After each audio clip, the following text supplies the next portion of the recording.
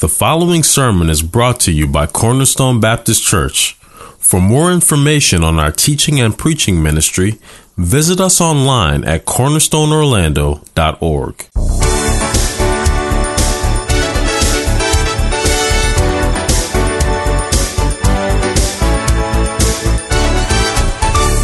The title of our sermon this morning is a Romans review. This is the second Romans review that we've done. Not many in our trek through Romans to this point, but I pray this will be helpful to you. If you're visiting with us this morning, we're involved in deeply involved now, entrenched in a weekly verse-by-verse study of the book of Romans. And now this morning, we've arrived at a significant point in our progress, having completed chapter 6. And so at the risk of slowing down our blistering pace through this book, the brothers have persuaded me that a review of covered ground at this point would be helpful, and I concur.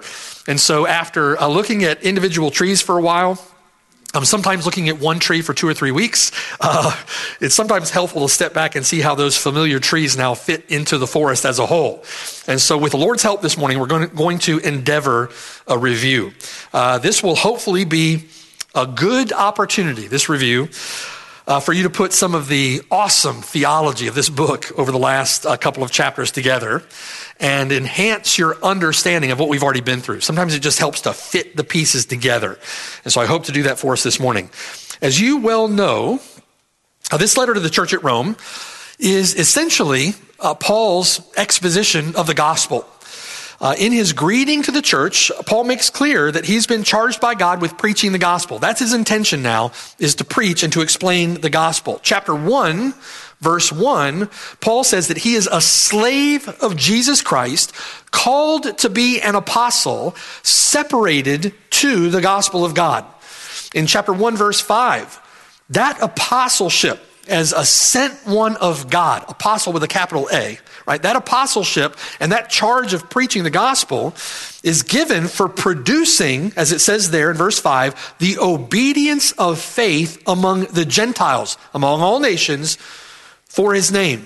In other words, Paul is to preach this gospel to all the nations. He's to preach this gospel to the Gentiles. And so Paul then explains to the church at the end of his introduction in chapter 1 there, that he's often planned to come to them. He's often intended to visit Rome. And his hope, in keeping with his calling, in keeping with his ministry now, is to have some gospel fruit among the church at Rome, among them in Rome also, just as he has had in his other missionary journeys, just as he has had among the other Gentiles. And so Paul then, having that good desire, having that charge from the living God, says in verse 15, as much as is in me, I am ready to preach the gospel to you who are in Rome also. And Paul then boldly states his theme. He states the intention of his work, the intention of his effort in verse 16. For I am not ashamed of the gospel of Christ, for it is the power of God to salvation for everyone who believes, for the Jew first and also for the Greek. For in it the righteousness of God is revealed from faith to faith, as it is written, the just shall live by faith. Paul is to preach the gospel. That's what Paul is here to do. The gospel, or good news, Paul says, is the power of God to salvation. And it's the power of God to salvation because God has determined to save sinners through the preaching of the gospel. It's through the preaching of the gospel that God saves sinners. It's the power of God to salvation. Do you see? So when the gospel then is preached, whether it's preached to Jews or it's preached to anyone else, the Greeks, and when, in response to that preached gospel, a person turns to Jesus Christ, trusting Jesus Christ in faith for salvation, that person who turns to Christ in faith, God justifies. It is the power of God to salvation because God justifies the sinner through his faith. That person, that sinner, was unjust. God declares them just. That sinner was unrighteous, and God declares them to be righteous. And he does so on the basis of their faith alone in Jesus Christ alone. The one who is just shall live and not die through the means of his faith. Believe on the name of the Lord Jesus Christ, and you shall be saved. That's not like the God of Islam. right? The God of Islam who arbitrarily selects someone for salvation. I'll forgive that one and not forgive this one. God justifies sinners in the name of Jesus Christ. Amen. Well, just because you declare someone to be righteous doesn't make them righteous. Anyone who has any sense of true justice knows that it would be the height of injustice to call or to treat a guilty man as though he were innocent, despite our country today doing that very thing. The real power of the gospel lies in the fact that God does not merely declare a guilty person to be innocent. The real power of the gospel lies in the fact that God renders or accounts that one as righteous in order to be able to make that declaration. In the gospel, it's the righteousness of God that is revealed.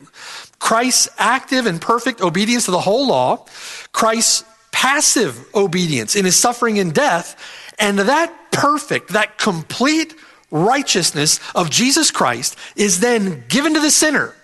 It is imputed to the sinner or accounted to the sinner as a gift of God's grace on the basis of that person's faith.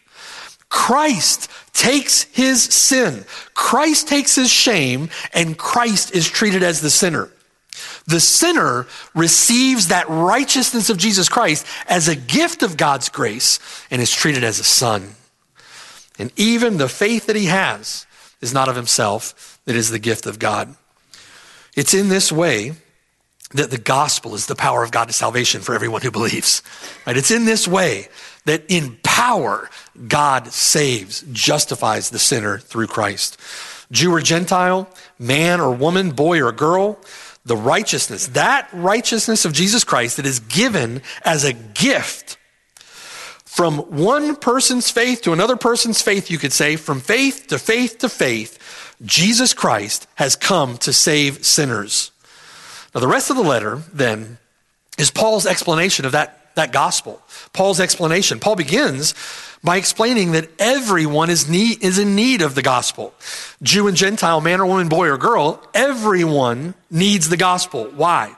Whether pagan idolaters or highly religious, those who have the word of God or those who do not have the word of God, from chapter 1 to chapter 3, Paul makes his case that all are responsible to obey God's law and all are guilty of breaking it. All are guilty of breaking it. We need the gospel because we are law breakers. There are none who are righteous, no, not one. Despite what the world tells you, despite what Graham might say about you, we're all guilty. We're not good people. You're not a good person. You have sinned against your Creator. You have no righteousness of your own. You deserve to perish eternally in hell. That's what you deserve. That's who you are. That's what the Bible says. That's God's assessment of you. Romans chapter 3, verse 19. We know that whatever the law says, it says to those who are under the law that every mouth may be stopped and all the world may become guilty before God. Therefore, by the deeds of the law or by your works, no flesh will be justified in his sight, for by the law is the knowledge of sin. In other words, it's impossible that your salvation would have anything to do with your works. It's impossible that your salvation would have anything to do with who you are. You're just not that lovely, right? And that's why we so desperately need that gift of righteousness that is offered through the gospel. We need that righteousness. Our salvation is entirely due the grace of God alone through the saving work of Jesus Christ alone applied to the one who believes through his faith alone. The fallen people, fleshly people, have to be convinced of that fact. We have to be convinced of that fact. We like to think that we rule ourselves. We like to think that we're autonomous. We like to think that we are free creatures. The bent of our sinful nature is one of sinful self-reliance. The bent of our nature is one of sinful self-determination. I'm the master of my soul. I'm the captain of my fate, right? So on the one side, we have to be convinced that we don't contribute anything to our salvation because we think there must be something that we can do. We have control. We rule ourselves. We determine our own destiny, right? So we have to be convinced that we don't contribute anything to our salvation. And then secondly, on the other hand, we have to be convinced that a salvation for which I have contributed nothing is a salvation that can be trusted, is a salvation that is sure to me, is a salvation that I can believe in. In the infinite wisdom of God, justification by faith is the means by which we are assured of both. Justification by faith is a means of proving both. In describing faith, Charles Spurgeon tells the story of a silly servant who is bidden to open a door. He sets his shoulder to that door and he pushes with all his might, but the door stirs not. And he cannot enter no matter what strength he uses. He cannot enter what strength he may. Another comes with a key, and he easily unlocks the door and enters right readily, Spurgeon says. Those who would be saved by works are pushing at heaven's gate without result. Those who would be saved by their works, saved by their efforts, saved by their religion, saved by being a good person, saved by their good works somehow outweighing their bad works. Those who would be saved by their works are pushing against heaven's gate, as it were, and it does not budge. But faith is the key that unlocks and opens the door immediately, right?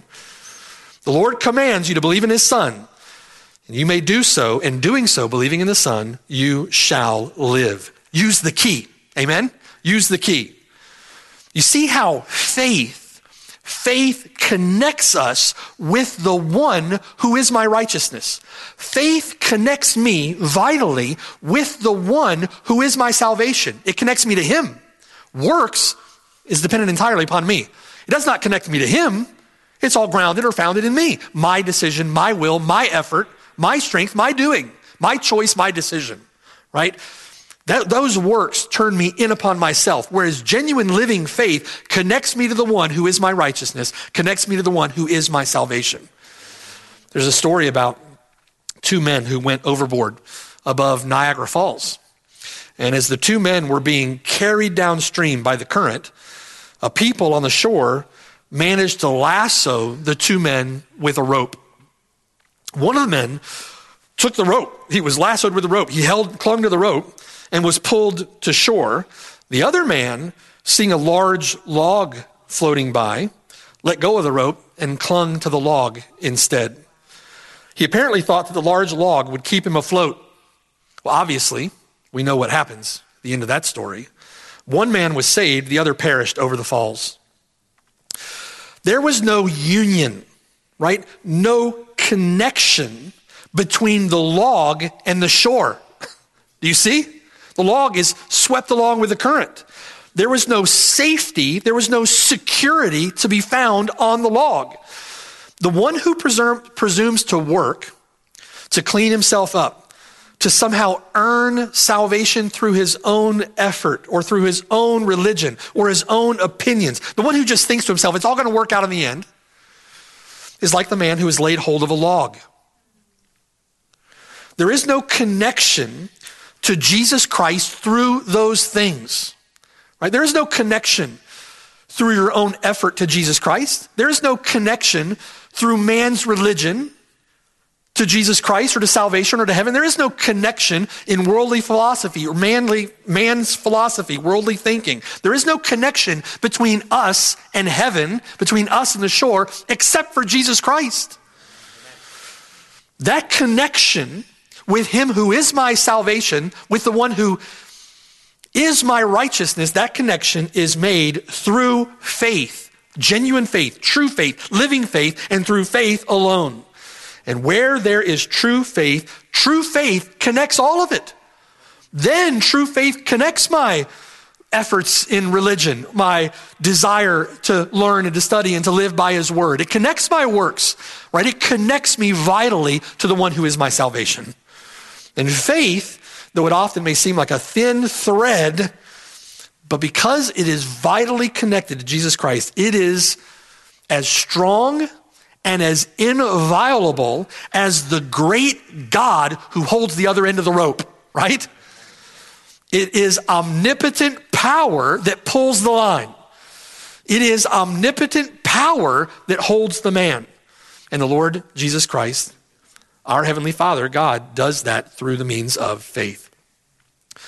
So it's in then this exposition of the gospel given to the church at Rome that Paul sets out now to convince us of those two things, that our salvation has nothing to do with our works, and that our salvation by faith alone is a sure and secure salvation. In chapter 4, Paul works to convince us that salvation is by necessity through faith alone in Christ alone. In chapters 5 through 8, Paul sets out to convince us that such a salvation is absolutely, undeniably sure and secure to those who have put all their trust in Jesus Christ to pull them to shore. You see? And we see that purpose communicated in chapter 4, verse 16.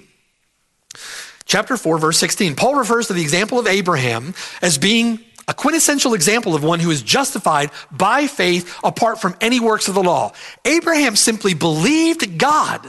He believed God, and his faith was credited to him or accounted to him for righteousness. He received the righteousness of the Lord Jesus Christ as a gift of God's grace, okay? On the basis of his faith. And on the basis of that biblical proof, the example of Abraham, Paul says this in verse 16. Therefore, the promise of God, right? Therefore, the promise of God is of faith, given on the basis of faith, so that it might be according to grace, and it's according to grace so that the promise might be sure to all the seed. Not only to those who are of the law, but also to those who are of the faith of Abraham, who is the father of us all. It is by faith alone, brothers and sisters. Our salvation is by faith alone, so that it might be entirely by grace alone. And our salvation is all of grace, entirely by grace alone, so that our salvation is sure. You see the connection in those things? You see the line of reasoning, right? Like sheets hanging on a line, like logs on a river. Right? It is by faith alone, so that it might be by grace. And if our salvation is by grace alone, then it is absolutely, unequivocally, undeniably sure to all the seed, all those who put their faith in Jesus Christ. It is certain. If your salvation has anything to do with you, listen, if your salvation has anything to do with you, I want to put the emphasis on that, anything to do with you, your work, your decision, your religion, your faithfulness, even your own ability to exercise faith. If it has anything to do with you, then you can't trust it. And you are doomed. And you will perish. Far from being sure to all the seed of a secure salvation, that would be sure to all the seed of a certain damnation. You see? But if our salvation is entirely of grace, and that through the means or through the instrumentality of faith, then God is the one who secures it all. Christ is our surety. The Spirit is our guarantee, and it is absolutely, undeniably certain. That's what Paul wants to convince us of in these chapters. That's Paul's point. Romans chapter 4, Romans chapter 5, Romans chapter 6, Romans chapter 7, Romans chapter 8. That's Paul's point, right? We're building to that conclusion. So chapter 5, verse 1 then. Chapter 5, verse 1. Therefore, having been justified by faith, notice in the past, right? Having been justified by faith, we have, present active ongoing, peace with God through our Lord Jesus Christ. If you have not been justified by faith, if you've not turned from your sin to put your faith in Jesus Christ, you have no peace with God. You have no peace. You are an enemy of God, right? But having been justified by faith, we have peace with God through our Lord Jesus Christ. Definite, sure, certain, right? We have it.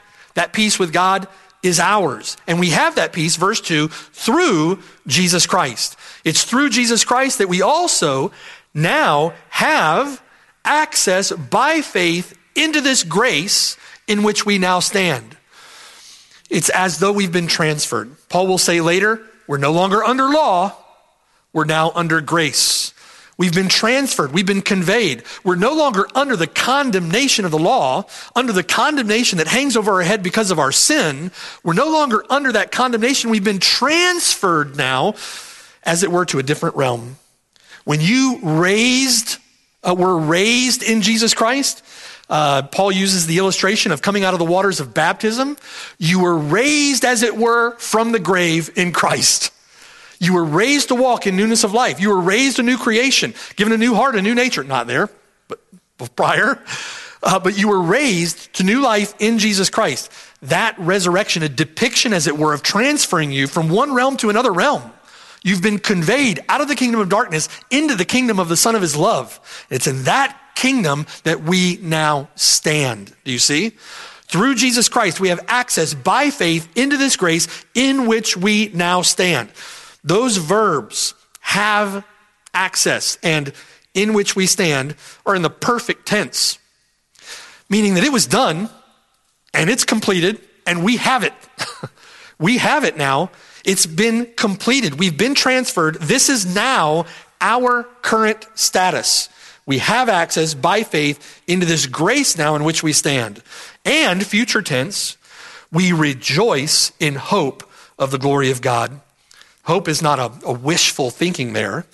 We look forward to it. Hope is a certainty. We look forward in a certain resolved hope to what will come, the glory of God.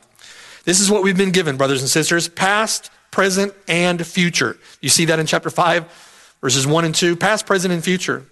Look at verse 3. But not only that, but in the present, we also glory or rejoice in tribulations. It's the same word there, rejoice. We rejoice in tribulations, knowing that tribulation produces perseverance. Perseverance produces character, and character produces hope. Now that kind of hope, verse 5, does not disappoint. It's a hope that you will never be ashamed of, right? Why does it not disappoint? Because it's not an empty hope. It's not wishful thinking. It's a certain hope. And we know this, verse 5, because the love of God has been poured out on our hearts by the Holy Spirit who is given to us. The Holy Spirit, the work of the Holy Spirit in your heart is a pledge of our inheritance. The Holy Spirit is our guarantee. Do you see? Now, the intention of Paul then in chapter 5 is to bolster our assurance or to ground that hope for us. He's building our faith. He wants to bolster our assurance and to ground our hope. Of all people, God's people should be marked by joy. Of all people, God's people should be a joyful people, full of joy, abounding in joy. Chapter 5, verse 2, we rejoice in hope of the glory of God. Well, what about all of our difficulty? Chapter 5, verse 3, we rejoice in tribulations, right? Knowing that God even works through tribulation by his grace to do us good. So joy and rejoicing is the common, even commanded character of the Christian life. We're to be joyful people. Now, how is that possible? How is it possible that we can rejoice when we ourselves are sinful? How can we rejoice when we often face such awful or such dire circumstances? Well, one word, hope. Hope. We have a settled, certain, determined, resolved hope. A Christian looks upon the world. A Christian looks upon his life, he looks at his circumstances, and he sees the world, he sees his circumstances, he sees life, he sees reality as they truly are, as the Word of God reveals them to be. He sees the spiritual or the heavenly spiritual reality behind his circumstances. He sees with the eyes of faith, as it were, the reality that God transcends his temporal circumstances. And because of the hope that he has in Jesus Christ, because of the hope that is set before him, he rejoices. We have in that an example from our Lord Jesus Christ, who for the joy set before him endured the cross, right? Despised the shame. In other words, counted the shame a common thing, nothing. Right? Because of the joy, the hope that was set before him. We rejoice, he rejoiced. It's why saints over centuries have accepted death rather than compromise. It's for the joy set before us, the hope that is set before us. It's why Paul, having been beaten, stoned, left for dead, continues to labor heart, soul, mind, and strength for these precious believers in Rome and others. It's how you and I are going to make it through our light and momentary afflictions to reach the celestial city. It's hope. Hope. Hope. Faith in Christ for the future, for what Christ will certainly do for us. Hope. This hope will not fall short of any of its promises. Everything that God has promised is yes and amen in Christ. It will not fall short of any of its promises. It will not disappoint. It will not let you down. Now, what is it, to Paul's point here, what is it that makes it so certain? How is it that we have such a certain hope? It's because it's God who has promised. God is the one who has promised. Because God, who cannot lie, is the one who guarantees our hope. And he has done so by sending his own son. Brothers and sisters, if God has sent his own son, our hope is, there isn't language to describe it. To say it's absolutely certain just doesn't quite do it, right? It is certain. It is sure. If God sent his own son, then you can take it to the bank. God is going to fulfill all of his promises in his son. But we still doubt, don't we? You sometimes think about your own sin and doubt whether God could love you in the way that God seems to be describing that he loves us. Right? Everything about us, everything within us seems calculated to antagonize God toward us. Everything about us. Our thoughts, our actions, our desires, our imaginations, our affections, our emotions, everything about us seems calculated to antagonize God toward me, toward you. And Paul says, give me a moment. I want to settle that doubt for you, right? Paul wants to take care of that doubt for you. Listen, chapter 5, verse 7. Men will scarcely give their life for anyone. Men in this world, will scarcely give their life for anyone. Maybe on very rare occasions. Chapter 5, verse 7. Men will give their life for someone they deem worthy. But God's love, however, is of an entirely different sort altogether. God's love is of a different sort. Verse 8. God demonstrates his own love toward us in that while we were still sinners. That language isn't quite sufficient, is it either, right? Language just fails. While we were enemies of God by wicked works, while we were rebels against him, while we were traitors, while we were still sinners, Christ died for us. Christ died for us when we were sinners. And if that's true, and it is, if that's how God has determined to love me, if that's how God has determined to love you, verse 9, much more than. The only way to know to get across the emphasis of that is by saying it louder. Right? Much more than. Having now been justified by his blood, we shall be saved from wrath through him. Because if when we were enemies, we were reconciled to God through the death of his son, much more, having been reconciled, we absolutely, certainly shall be saved by his life. Do you see? It's an a fortiori argument. If A is true, and it certainly is, then B is absolutely certain. Do you see? If God reconciled us to himself when we were enemies, and he did, sending his son to die for us when we were enemies, and he did, then how do you think he's going to treat his friends? How do you think he's going to treat those who are entirely reconciled to him? Much more, having been reconciled, we will most certainly be saved by his life. Why do we doubt it? Why is our faith so small and feeble sometimes? Dr. Murray said this: not only do we derive from our reconciliation the assurance that we shall have salvation in the future, but we also derive from our reconciliation an exultant glorying in the present. We rejoice. That's a great argument, isn't it? Chapter 5, verses 1 through 11, what a great argument. Extremely helpful. So if you think that makes our salvation certain, Paul says, I've got more, right? I've got more. The ultimate ground on which the certainty and security of our salvation should be built is our union with the Lord Jesus Christ. The ultimate ground is our union with the Lord Jesus Christ. Once we are united to Christ through faith, redeemed by his blood, purchased, ransomed by his blood, there is nothing that can ever sever that union. Now, Paul begins that argument in chapter 5, verse 12. Chapter 5, verse 12. At the heart of Paul's argument is the biblical principle of representation or union. Representation, right? When Adam sinned as the federal head or the representative of all those who were born in union with Adam. That's everyone who's born, right?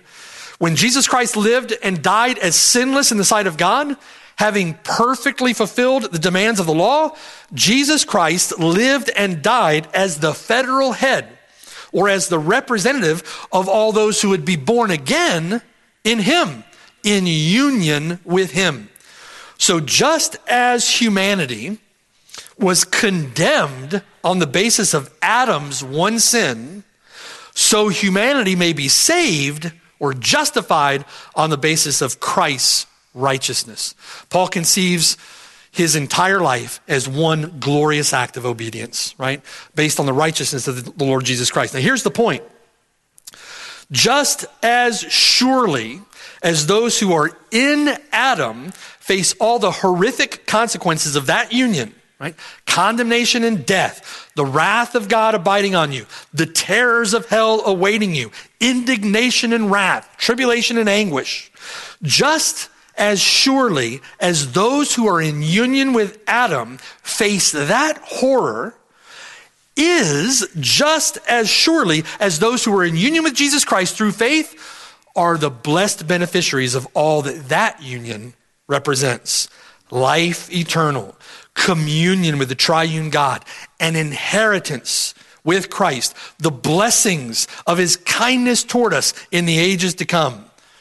So if you've turned to Christ in faith, then you have every reason to rejoice in those blessings. Every reason. You are no longer under the headship of Adam. You are no longer under the curse of the law. You are in union with the Lord Jesus Christ, a union which will never be broken, and a union which brings with it all of the blessings of what Christ has won for us, all of the blessings that Christ has secured for us. It's as certain as your union with Adam was certain. That's going to be Paul's point, right? How do we know that we're in union with Adam? Well, one good indication is that we die. Another good indication is you're a sinner apart from Jesus Christ, right?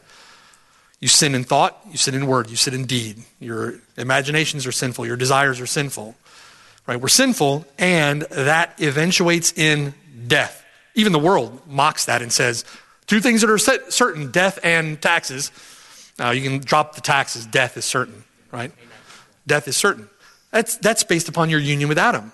You die because you are united, if you will, through representation, through federal headship to your original father, Adam. Just as certain as that is, those who have put their faith and trust in Jesus Christ will live eternally. Paul says it's not just as certain, it is much more certain. If death is certain, life in Christ is much more certain to those who have put their faith and trust in him, okay? Now, so many revolt against the biblical teaching of representation and headship, somehow thinking it's unfair. But the reality of our union with Jesus Christ is that it's what makes our salvation so secure. Paul explains this, verse 12, listen. Therefore, just as through one man sin entered the world, and death through sin, and thus death spread or permeated to all men because all sinned. The Bible-believing, Bible-reading Christians know and believe that the one man is Adam. And through Adam's sin and death entered the world. We see the effects of that. Adam sinned in the garden by disobeying God with respect to that forbidden tree. And through Adam's sin, he died spiritually that very day and would eventually die physically, okay? And those who don't turn in faith to Christ will die a second death eternally, okay? So in this manner, sin and death enter the world. Verse 12 then states that death spread to all of us because we all sinned. Verse 12. In the grammar, we all sinned is an aorist indicative. Paul is speaking of a single act in the past, and we explained in our sermon on this text a while ago. It means that the sin of the one man Adam is the sin of all men. The one sin of the one man Adam is the sin of all men. In other words, Adam's sin, because he is our head, because he was our representative before Jesus Christ, his sin is imputed or credited to the account of all those who are born represented by him. Do you see? The reason for this is called federal headship or representation. God entered into covenant with Adam as a representative head for the whole human race. Our confession says it this way, chapter 6, article 3. Adam and Eve being the root, and by God's appointment, standing in the room instead of all mankind, the guilt of their sin was imputed or accounted, and their corrupted nature conveyed to all their posterity descending from them by ordinary generation. In other words, by ordinary childbirth. Being now conceived in sin, and by nature children of wrath, the servants of sin, the subjects of death, and all other miseries, spiritual, temporal, and eternal, unless the Lord Jesus set them free. So it's Mother's Day. Turn to your mother and say, thanks, Mom. It's called federal headship, representation, right? David says, behold, Psalm 51:5, behold, I was brought forth in iniquity, and in sin my mother conceived me. You see? Federal headship, representation. The sin of Adam imputed to those born, represented by Adam, right? It's in this way that we are reckoned or accounted as guilty of Adam's sin, and it's in this way that we suffer the penalty for that sin. Not because we personally or actually committed a sin that was like the transgression of Adam, but because Adam served as our covenant head in our relationship to God. So if that's true, brothers and sisters, and it is, by virtue of our union with Adam, then what must be true for those who are united with Jesus Christ through faith? What must be true of them? Federal headship or representation makes this possible. Adam was a type of him who was to come. Verse 15. But the free gift is not like the offense. For if by the one man's offense many died, much more the grace of God and the gift by the grace of the one man, Jesus Christ, abounded to many. If it's true that we die, having inherited Adam's sin, then much more shall we eternally live, having been united to Jesus Christ our Lord. The gift of God's grace is the imputation of Christ's own righteousness through the gospel. He gives it to us. Whereas Adam ruined us, Christ redeems us. As we were rendered sinners and condemned in the disobedience of the first Adam, we are justified, declared righteous through the obedience of the last Adam. Is it true that people die? That's because of Adam. Much more will those in union with Christ live eternally. Now you die because you sin too, obviously. You sin because you were given a sin nature, inherited a sin nature, and you are a sinner. And you'll perish because of your own sin. That sin of Adam, original sin, so to speak, something to be repented of, something we need forgiveness for. Note the contrast now set up by Paul in the text. Note the contrast. This is chapter 5. Note the contrast beginning in verse 15. Verse 15. By the offense of one, many died. You see? By the obedience of one, the gift of grace, that righteousness, abounded to many. Verse 16. The offense of the one led to condemnation. The obedience of the one led to justification. Right? See that in the text. Verse 17. Death reigned through the one man's offense, but life reigns through the one man's righteousness. Verse 18. Through one man's offense came judgment to all. Through one man's righteousness came justification, right standing with God. Verse 19, by one man's disobedience, many are made sinners. By one man's obedience, many are made righteous. It's his righteousness that is credited to them by their faith, right? Through their faith. Verse 21, sin reigned through death by the one. Grace reigned through righteousness to eternal life by the other. You see the contrast set up in that text, right? Between the first Adam and the last great Adam.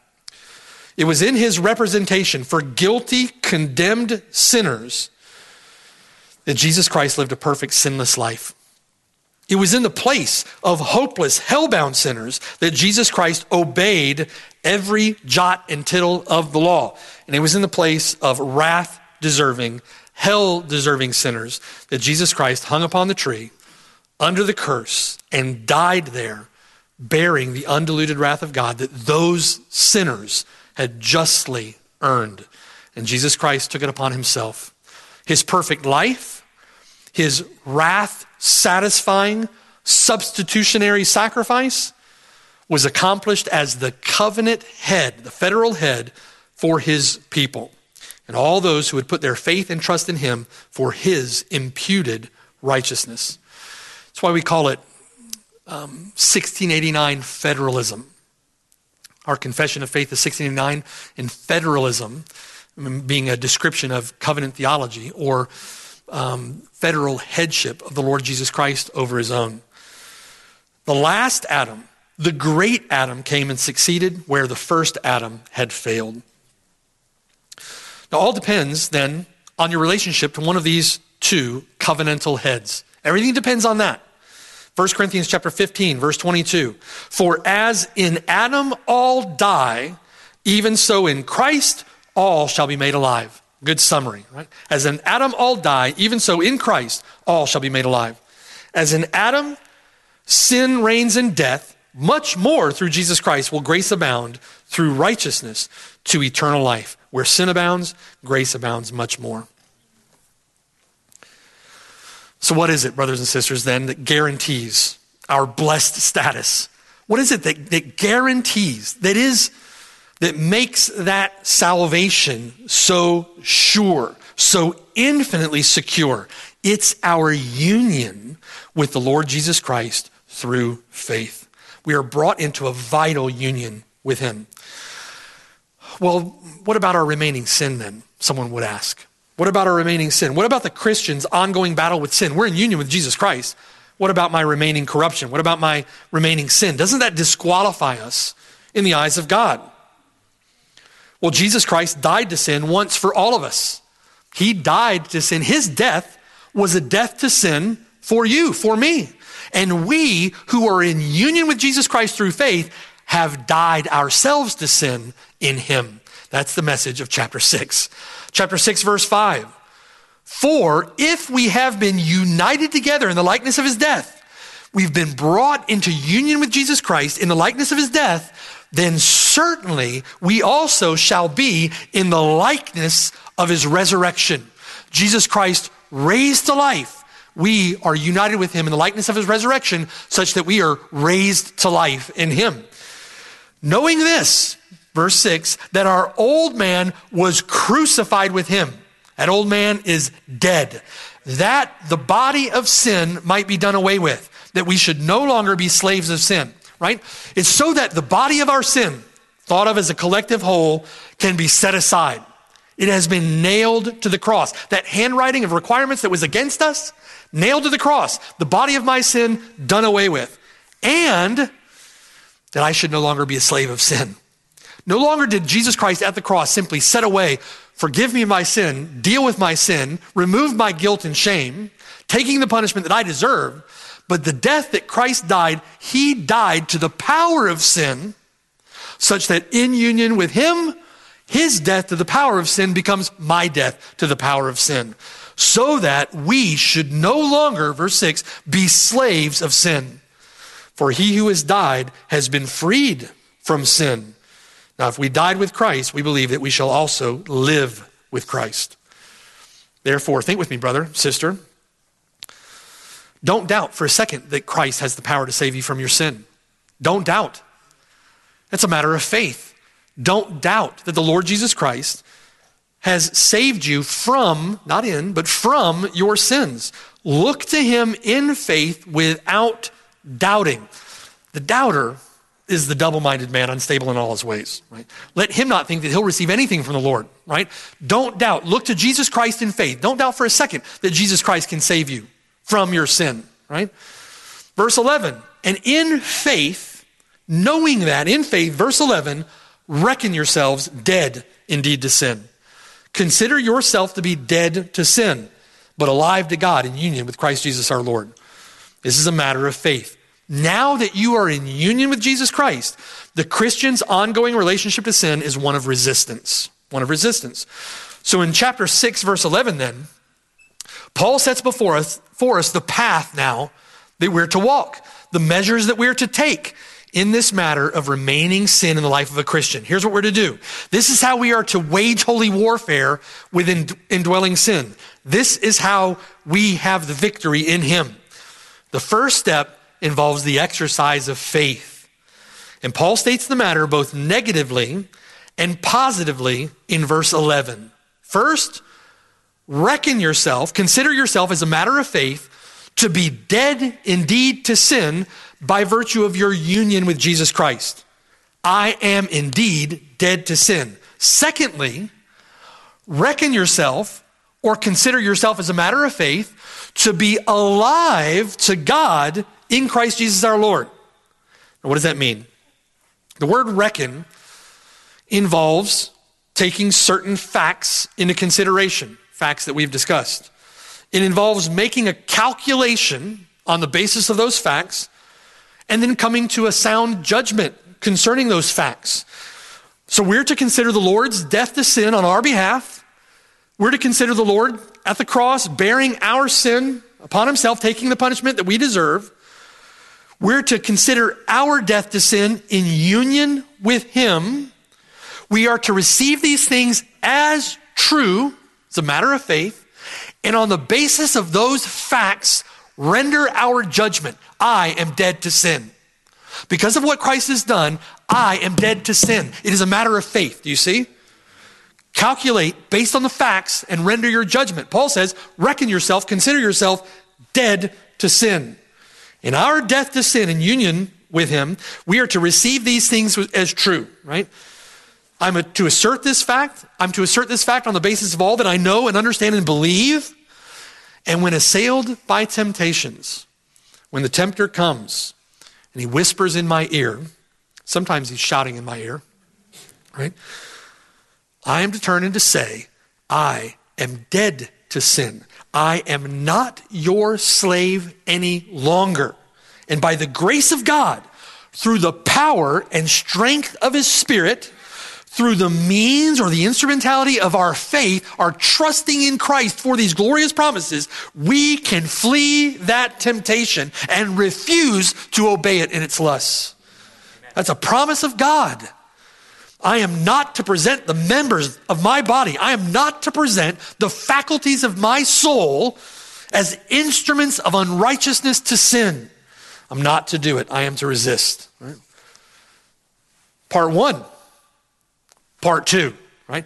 On the same basis, I am to consider our Lord's resurrection to life and my resurrection from the dead in union with him to new life in him.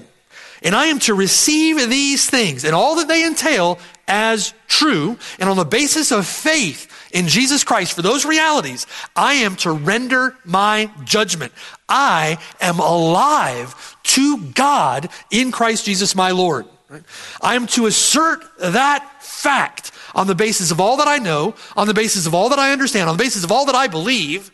And when assailed by temptations, when the tempter comes and he whispers in my ear, I am to come to the Lord for strength and for hope and for help in my time of need. I'm to come to him for power. I can freely express my own frailty, my own weakness, and cast myself upon him because he cares for me. When I am weak, that's when he comes through with strength. When I am weak, he is strong. And I am to present my members then, I'm to present the faculties of my soul, not as instruments of uncleanness or unrighteousness to sin. I am to present the faculties of my soul, the members of my body, as instruments of righteousness, as a slave of God. Instruments of obedience. It's in faith, that kind of faith, do you see, that we're commanded to fight. We are commanded to fight in faith. Verse 12, therefore do not let sin reign in your mortal body that you should obey it in its lusts. It's two parts. A lot of times we're faced with one, right? If I can just stop this, if I can stop this, if I can stop this, if I can stop this. And you're not thinking about adding this and adding this. You are alive to God in Christ. Pursue righteousness, right? Put off the old man and seek those things which are above in heaven where Christ dwells, right? We are to fight against sin. Verse 13, do not present your members as instruments of unrighteousness to sin, but we fight against sin by pursuing holiness. But rather, as you put off, right, the old man, you're putting on the new. But rather, present yourselves to God as being alive from the dead and present your members as instruments of righteousness to God. Anyone who fights by faith has this precious promise. Verse 14, sin shall not have dominion over you, for you are not under law, but under grace. If you're putting off, striving to stop, you are like that one who has swept the house clean and having put out that wicked demon, he comes back with 7 of his buddies and finds the place swept and put in order. And the last state of that man is worse than the first. It's not enough, brother, sister, to strive, put off. Put on. Pursue righteousness, right? Set your mind on things above. You're not under law, but under grace. Doesn't that mean I don't have to be concerned about sin at all? I'm no longer under law, I'm under grace. I shouldn't have to be concerned about sin at all. No. The substance of the promise is this, verse 14.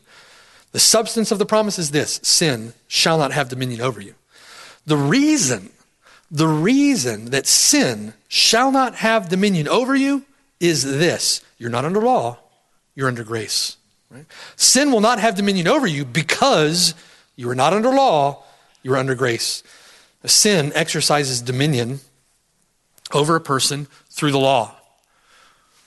Through the law, sin stirs up evil desire. That's going to be Romans 7 coming up next week if the Lord allows.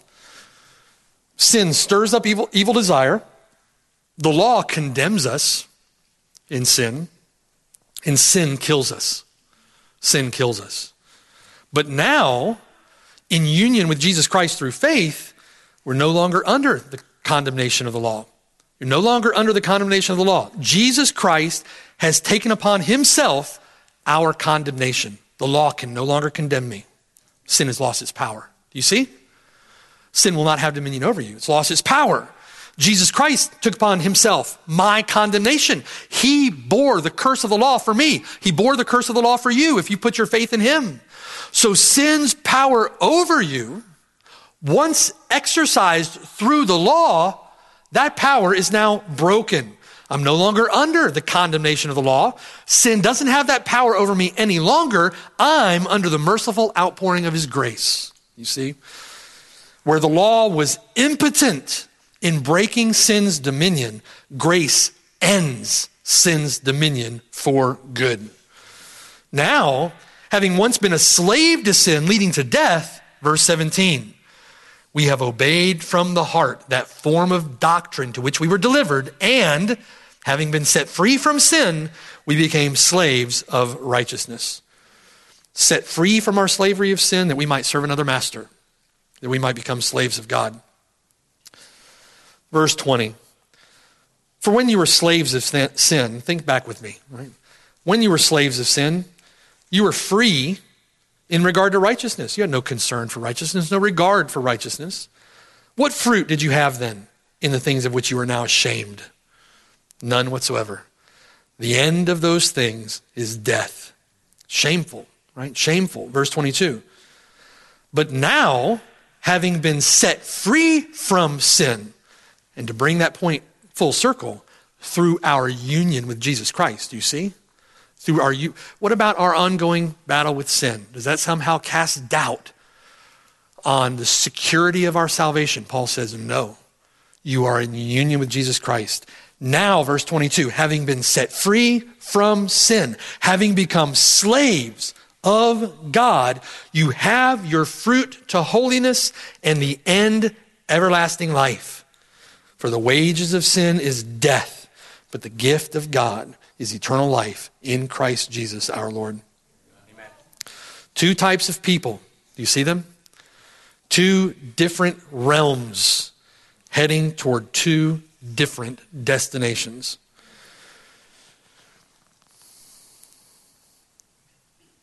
All of this instruction, this teaching from Paul, takes every bit of this out of the category or out of the realm of superficiality, right? As most worldly religions, if not all of them, attempt to deal with sin superficially or don't attempt to deal with sin at all, in the infinite wisdom of God, we see how the Lord has dealt with sin thoroughly, completely, entirely through the person and work of our Lord Jesus Christ, through our union with him to make our salvation absolutely sure. You can be certain that the Bible is God's word, and all of that other nonsense is worldly philosophy, pagan idolatry. It is the word of God that stands that test. Do you see? In chapter 7, it will begin next week, hopefully, Paul explains the presence then. He explains the presence of that remaining sin in the life of a believer. And he explains the presence of sin that we might take encouragement from that and fight holy warfare, right? Fight the battle that we're to fight. Chapter 8, he then reassures us that despite that ongoing battle, there is therefore now no condemnation to those who are in union with Christ Jesus. All building to the inevitable conclusion of Paul's case in chapter 8, verse 31. What then shall we say to these things? All of these things that we're considering, what are we going to say to these things? If God is for us, then who can be against us? Who in the world can stand against us? It's a rhetorical question. No one. No one. He who did not spare his own son, but delivered him up for us all, how shall he not with him also freely give us all things? That argument stands above them all. Do you see? Verse 37, in all these things then, we in Christ are more than conquerors through him who loved us. Paul's point through this section of text, Romans 4, 5, 6, 7, 8, is to convince us that our salvation is sure. I am persuaded, Paul says, in conclusion, that neither death nor life, nor angels, nor principalities, nor powers, nor things present, nor things to come, nor height, nor depth, nor any other created thing shall be able to separate us from the love of God, which is in Christ Jesus our Lord. Amen. All glory, honor and praise to him who sits on the throne and to the Lamb forever and forever. And all God's people said, amen. Amen. Pray with me. Father in heaven, Lord, we glory in this gospel. Glory in our Lord Jesus Christ, who died and gave himself for us. We exult, Lord, in what you have done. Our hearts overflow their banks with gratitude for all that you have secured for us. Thank you, Lord, for your infinite wisdom, who has delivered us, Lord, to such a great salvation. And may we, Lord, in our ignorance, often to our shame, may we not take it for granted, Lord. May we not receive the grace of God in vain, but may we rejoice in these realities and rejoice in these truths as Paul is calling us to. And may we, in faith, embrace these realities such that we live our lives now in light of these glorious facts, in light of all that you have done for us, in light of all that Christ has secured for us in the battle with sin, that we might through faith be victorious in Jesus Christ, in hope for the future, that we might rest and live and trust in what is laid up for us in heaven.